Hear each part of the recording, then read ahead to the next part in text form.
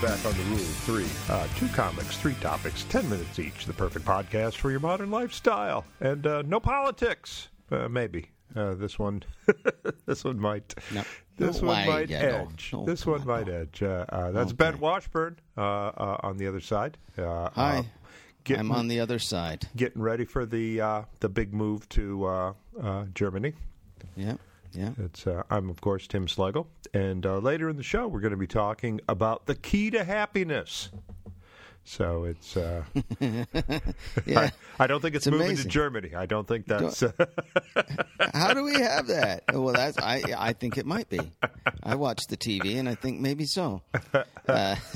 Also in the show, we're going to be talking about Isaac Newton's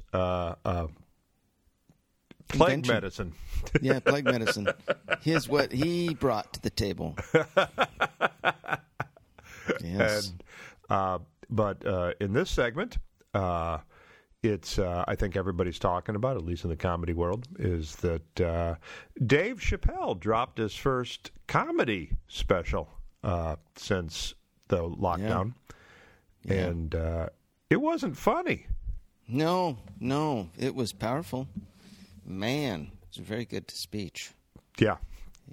Much more speech than comedy. Yeah.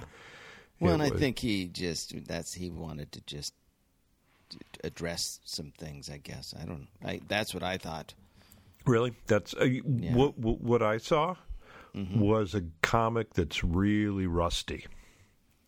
Well, he's pretty rusty, and he hasn't had time or an audience to find the punchlines within each of those things. When he started the show, he went into his notebook and he started, spoiler alert, if you haven't watched it, you might want to go to the next segment because I'm probably going to be talking about a few things. He started talking about the first time he reacted to an earthquake. Yeah. And I think in Chappelle form his intention was to bring it back around to that earthquake story. About what happened, but in between the transition, he never referenced the earthquake again. So it was, but I think it was supposed to. I think that was what he was going to do. He was going to talk about the earthquake, then he was going to talk about George Floyd, and then he was going to circle back to the earthquake, and he kind of lost track. Yeah. And what I noticed, and I think this might be because I used to use a cigarette as a prop on stage, he was having a hard time getting that cigarette lit. Yeah, trying to remember, what am I going to say? What am I going to say? What am I going to say? But he was trying to, he couldn't, I used a cigarette, and it's an excellent timing thing. I encourage all new comics to start smoking. Yeah. Plus, apparently it helps prevent the virus. You heard this? Yeah, it's It's crazy. I did hear that. But he tried to light it a couple times, and I think also the problem is he's used to working in a theater where there's no wind. Oh. So so that cut him off too. Yeah. I used to use a Zippo when I would smoke on stage because it was really nice because when you smack it against your leg to open, it makes a real nice clink sound. So I can use that to emphasize. I could use that to emphasize one punchline. Well, but you also used to have dreads in the black leather jacket. Yeah, I know. It was all a package. I think if you snapped a Zippo against your suit pants now, it would just, people were like, what is he doing? Is he going to light this whole place on fire? Actually, what I need now is a pipe lighter. One of those old things that look like a screw and a bolt, and the flame came out the side of it. That would probably go more with the look right now. Would you smoke a pipe as well, like one of those big old, what kind of pipe? Sherlock Holmes pipe. No, I like the Ward Cleaver straight stem. The Ward Cleaver straights. Oh, okay. Yeah, all right. I like that. My dad smoked a bent, is what it was called. Yeah, without the G. Without the G. Bents. Yeah. Great. Your dad used to smoke me. I like that. That's not good. So, getting back to this. So anyway, yeah, you're right. He did not know it's a green bit. He does not know where the laughs are supposed to fit, and didn't even kind of went off and didn't even try to. No, I think sometimes when it gets too far off the rails, you abandon and you just start talking. Mm-hmm. And there was a lot of him just emoting and talking about these, the recent history of all this stuff, which I really found powerful and interesting, but not funny. But he's such a great speaker. Yeah. He's amazing. Yeah, it was 25 minutes. That was the length of his speech. Yeah, and a few laughs, but not many. Yeah. Cheap laughs. Yeah, it's laughs that, but you got to kind of do that. Is if you're gonna get really really deep, you got to get really really cheap. Yeah, you have to give a relief to it. You've got to take. You can't use, if you're talking about a subject that's really dark and really serious and powerful. You can't use irony. You know? Yeah. Got to lighten it up. With puns you have to and go. Poop. Yep. You got to go right to the fifth grade. It's it's the pole of it. It's I've gone way too far into the dark recesses of your mind. Now let me take you back to grade school for a minute here. Yeah, so nice relief. Yeah, but he's still such a great speaker. I mean, that's when I watch just how he moves and talks and everything. Man, what a great speaker. It was pretty powerful. Myself, I have a little concern because there's something happened. I usually refer to it as Elvis disease. That when you get to a certain point in your career where everybody around you tells you that you're a genius, with stand-up, you start to believe it. Well, the problem with stand-up is when the laughs come too fast and easy. Then you don't have that honest sounding board that gives you the cold criticism so you can zero in on everything, the timing and the wording. And at least that's what, you know what I mean? My mind can get me close to where it'll be funny, but I need that honest, cold audience to say, nope, yep, nope, to call balls and strikes on the material. And it's really hard when comics get famous and right out of the gate they're given... I think you're right. It's too much. Yeah, I think that's kind of what happened to Dane Cook. Huh. Is that people thought he was such a genius, he wasn't anymore. But that did happen to him. You're right. Things got But I think what I worry is happening with Dave Chappelle is more the Lenny Bruce direction.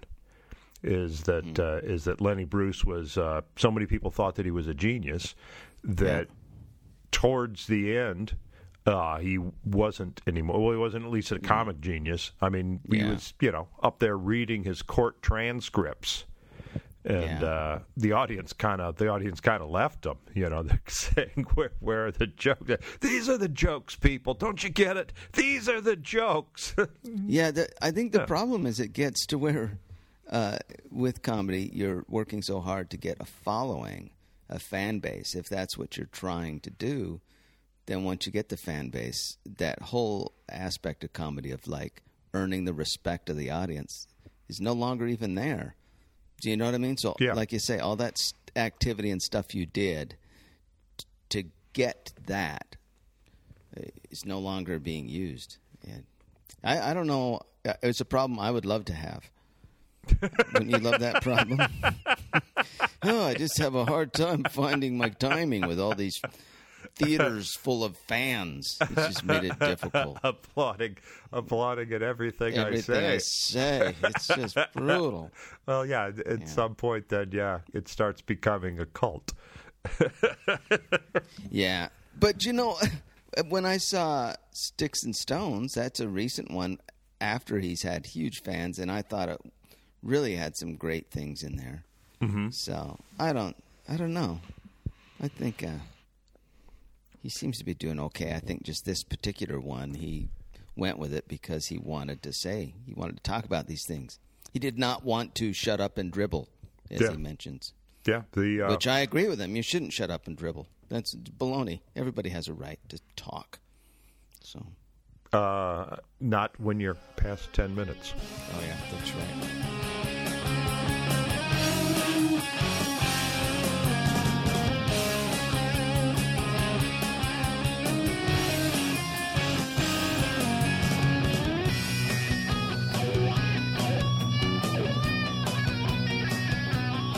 Now we're back on the Rule of Three. In the final segment, we're going to be talking about the key to happiness, which I think a lot of people, that's a key, that's a lock a lot of people need unlocked at this point. Yeah, it's important. Yeah, you need the key. But in this, we got it. In this segment, another solution to a problem you might have if you're coming down with the plague, you might want to take Isaac Newton's remedy. Yeah. Or not. And if you could. if you want, his remedy is available in his original manuscript at Sotheby's auction. And tell him what it is. Tell him what his remedy it is for the plague is. Toad lozenges. No, toad vomit lozenges. I think you forgot one of the key words. Toad vomit lozenges. Well, I don't know if I don't know if the vomit is really it's a part of the lozenge, but the lozenge actually contains the entire toad. So you take the toad. Okay, you take the toad and you tie it up by its feet. Wait! It's a recipe. How many cups of toad? Is it tablespoon? You're not, Tim. Oh, okay. So anyway, what do you do with the toad again? You grind it up. Well, no. First you tie it up, and then you hang it upside down in a chimney until it vomits out all the earth and insects. How do you get it to vomit? You probably read it your poetry or something like that. Just something to make it puke. That's weird. Okay. Show it pictures of insert person you don't like most here. For some of you, that might be the president. For other people, it might be Rosa O'Donnell. Okay. Yeah. It's always about, maybe it's just your neighbor, Tim. Have you thought of that? Maybe it's just a neighbor. Okay. Yep. Show it pictures of my neighbor. Sunbathing, nude. Yeah. But that's another segment. So that it's you vomit. You make the toad vomit onto a yellow wax disc, and then powder the toad. You turn the toad into you let it dry, and turn it into powder, and then I guess you use the whole wax disc, and you apply that disc to any boils you might have from the plague. Okay. It's made of wax. It's not for internal use, which I'm sure. It's not a suppository. Yeah, all right. I'm sure a lot of people are relieved that they do not have to ingest the lozenge. It could be a suppository if that's where the boils are. Let's put it where the boils are. But anyway, so it's a toad vomit. Do you know what that means, Tim? He was making toad vomit lozenges, for a while, didn't he? I assume he had just strings of these drying toads in his lab. Right? And beneath them a little disc quite possibly. of their puke. A cure for the plague might have been a wink-wink. I mean, perhaps Isaac Newton had actually discovered the hallucinogenic effect of toads. Yeah. Before, and maybe it wasn't a cure for the plague, but it was a cure for the mundane aspects of life. Is that you could? I wonder if it would. Would it make you? Would you get those? Because then that would feel kind of like a cure, Yeah, you would think. It's working, know. Yeah, you would think it's the toad poison that actually is hallucinogenic. The toad emits when it's afraid. That's why the toad does not like being licked. So that's why you start licking a toad, then it starts secreting the poison. Because you lick the toad, it leaps to the conclusion that you are going to eat it. Oh, because it's just assuming why else would you be tasting me with your tongue? And so then it's defense mechanism. I didn't think about that. I was, you know what I mean? I mean, I assume. I was thinking maybe the toad was just really antisocial and just did not like, maybe on the spectrum, doesn't really like acts of affection. Do you think the toad's on the spectrum now? Jeez, everybody's on the spectrum now. It causes diagnosing the anxiety for the toad that you are actually trying to share a moment of intimacy with him. But I think your explanation is right. The toad thinks it's being tasted, so time to put out the poison. But I am pretty sure that being hung upside down inside a chimney would also cause the same fight or flight mechanism within the toad. You're right. And then that powder gets the hallucinogen. This is a moneymaker. Yeah. This is a moneymaker. These are like toad pills. He was a dealer. That's wild. Newton, do you really think he thought it was a cure? I think he did, because according to this, it also recommends a number of gemstone amulets to prevent the plague. He gave detailed instructions on how to make how to make the treatment. Maybe I think he came up with the gemstone thing while he was on the toad thing. That's what I think. That's nuts. That's interesting. Newton got some things wrong through time. One of the big questions of the day for Newton was how to calculate longitude, and he was sold on the wrong method, which was using the stars and the moon, something distance, lunar. I can't remember the words. But the guy who ended up solving it was John Harrison, and he said, no, we got to make a clock that can measure time out at sea. And Newton, the whole Royal Society, said it can never be done. But that guy, who was just a genius working in his garage, came up with the solution over years. And they tried to trick him out of his reward. Was it 100,000 pounds or something? Was the prize money they put up? Wow! Have you read this book? No, I haven't. But I am aware that was the first. That was the first necessity for a clock, was to measure longitude, because up until that point, everyone just used the sun. Yeah. And there was a clock museum beneath a comedy gig in Rockford, Illinois, for a while. And then if you did the gig, you could actually get into the clock museum. And they had old grandfather clocks from the early 18th century. And the instructions on the inside was that you had to set it by the sun. They didn't. Wow. There was no. It wasn't until the railroads that they actually synchronized all the clocks. That's right. No, yeah. Every clock until that point was synchronized by the height of the sun. So as you're traveling around the world, there's no way, unless you have a reference to what time it is in the place you left. And I mean, you couldn't just radio back to England and say, "Hey, what time is it there now?" Yeah, because my son says noon. What does your son say? And they were both right. Everybody was right when it came to time of day. You know what I mean?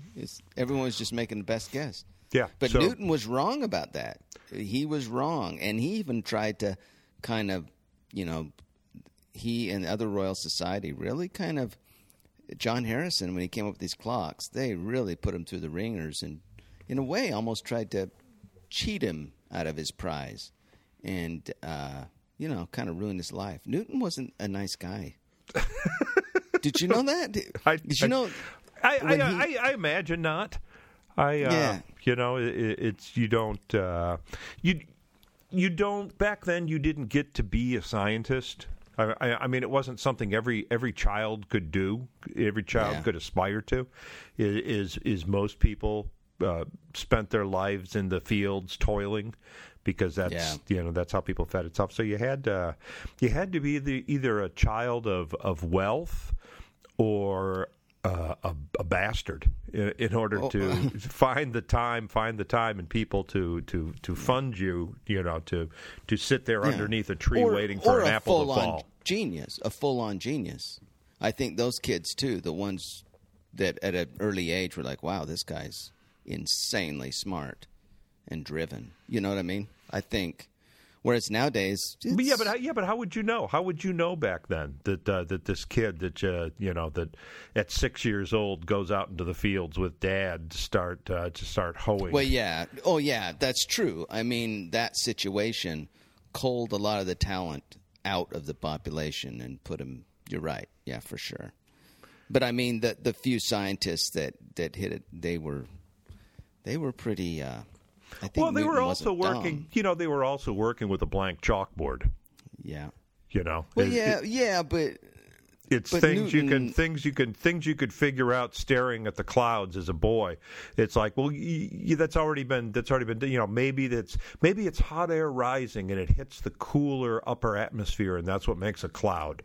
It's people have already done that. People have already been there. You can't. But that's like the 80s comedy analogy. Like comedy was easy in the 80s because. It really was. It's when I look back and think of all the comics that were actually making a living just retelling the same jokes that you had heard 1,000 times before at work. Yeah, but I'm going back to this Newton thing. Having looked at some of the math equations that these guys could spit out of their heads, they were a lot of them really truly were the top of the tops. A smaller group, the group gets pared down. The talent pool isn't as big because of what you said. But here's the story I have about Newton where he's mean. You know that phrase, on the shoulder of giants, that he said? Mm-hmm. The reason he was in an argument with a guy named Hooke. maybe we better cite it for the listeners. They're not aware of this. Okay. What does the quote go exactly? It said, everything, I can't remember the quote exactly, but it's when people say, It's you make your achievement standing on the shoulders of giants, and he's referring to the people in the past, right? The scientific knowledge he learned and he stands on. That's what people assume. But the reason he used that analogy is because he was in the midst of a really heated argument with a fellow scientist named Hooke over who owned. I can't remember which one of his great discoveries. Hooke apparently discovered it first. And then Newton came along second and said he got it first. And there was a big squabble over the ownership of who discovered this principle. And in one of the letters, Newton says that to Hooke. Now, the reason he said on the shoulder of giants is because Hooke was a short little hunchback. So that was actually... He was the first Stephen Hawking. Yeah. So he did. You wouldn't say that to Stephen Hawking. That would be a very rude thing. Exactly. So he said that to Hooke. Isn't that wild? A lot of people are going to be mad that I just said it. Yeah, you're right. And Hawkins not even here.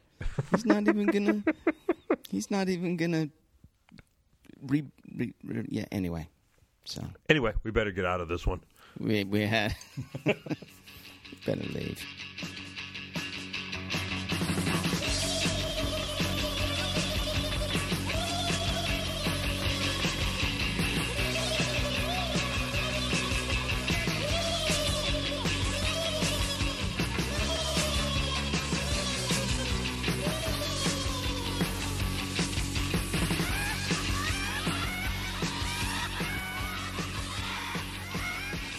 And that brings us to the final segment of the Rule of Three. This is an article I found. The survey was just done, and they found that there might be a key to happiness. And according to the survey commissioned by Cub Cadet, I have no idea who that is. Sounds like a shopping center or a grocery store. It does, yeah. At Cub, yeah. They did it at the cashier line. Would you like to take a survey on happiness? Okay. And what they found is that 2,000 Americans finds that people who consider themselves spontaneous are 40% more likely to also see themselves as a happy person.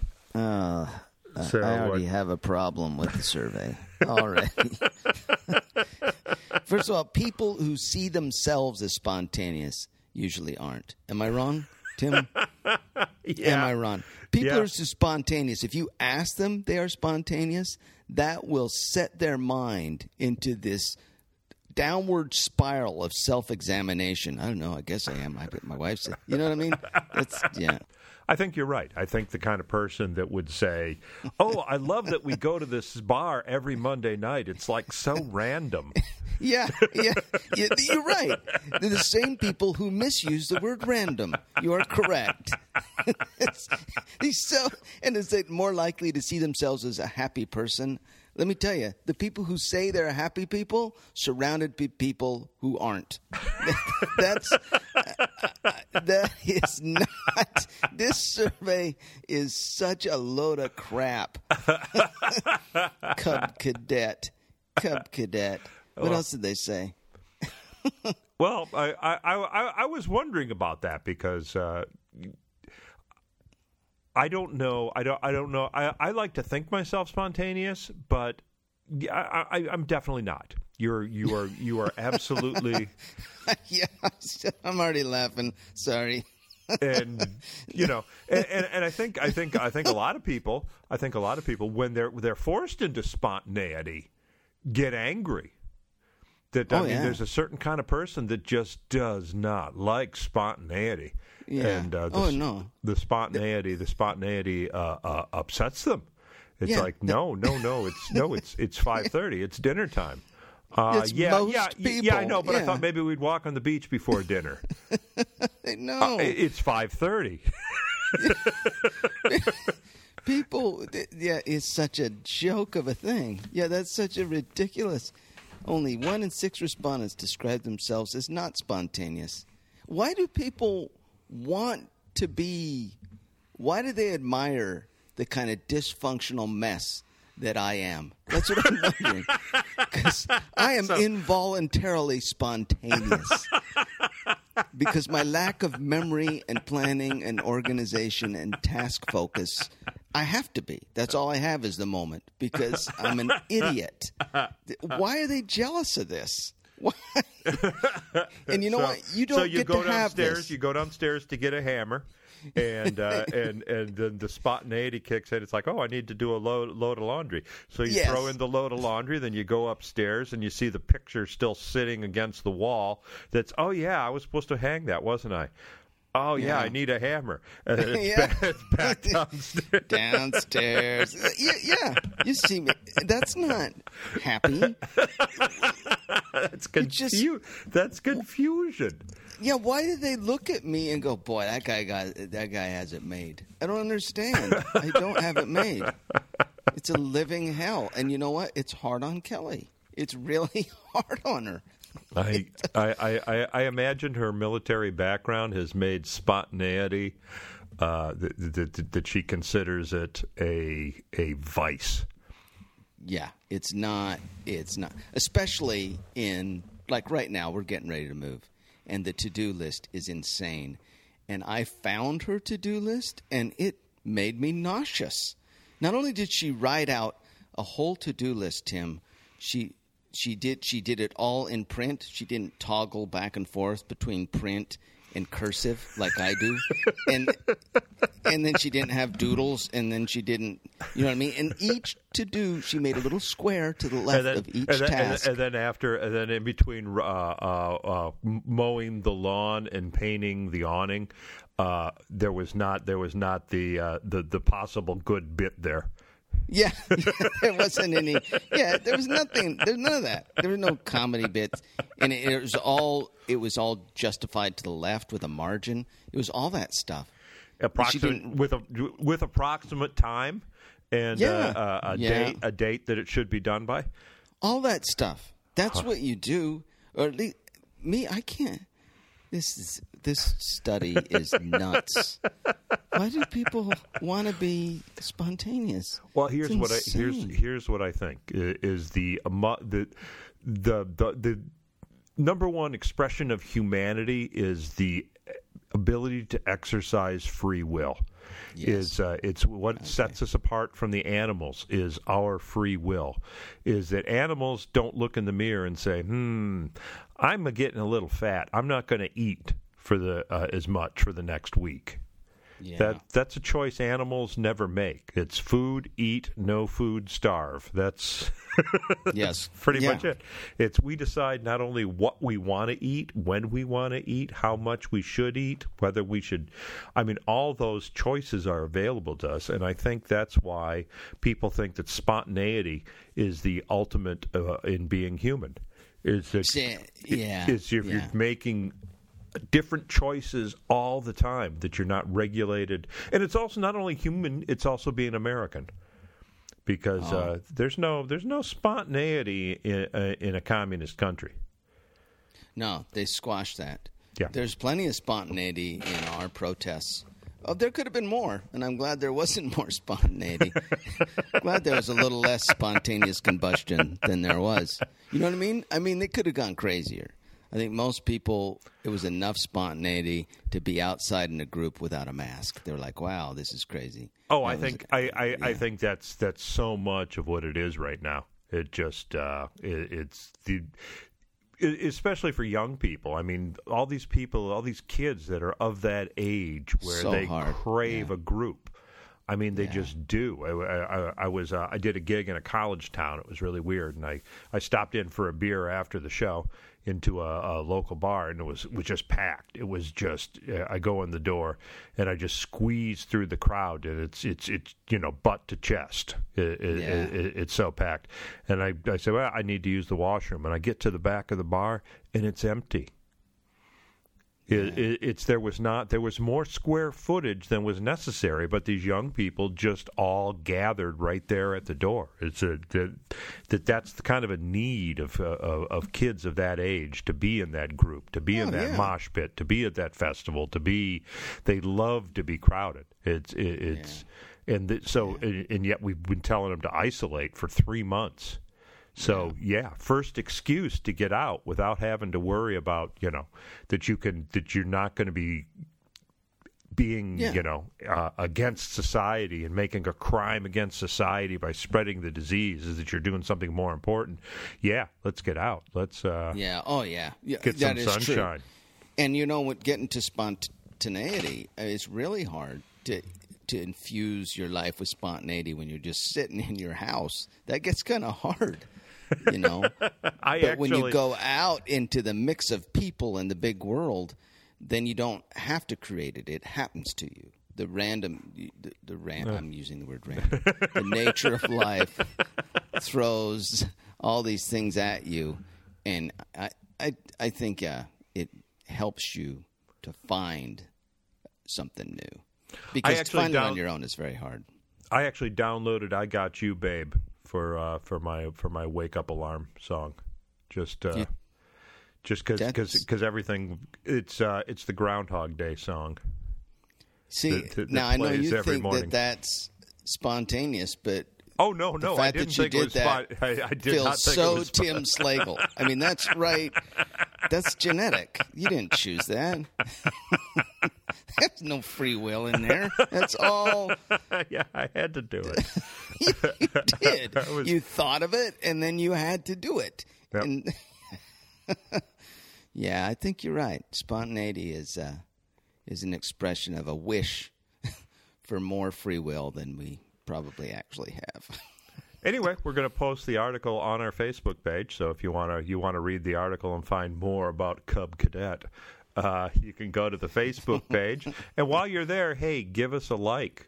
Follow us on Facebook, and that way you'll know when each of these episodes comes out.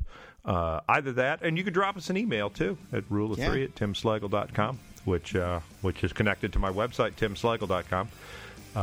Or if you just want to see Ben's website, you can always go over to BentWashburn.com. I might spontaneously put a link to Rule of 3. I should do that on a whim. But anyway. Anyway, that's all for this show. Drop by next week.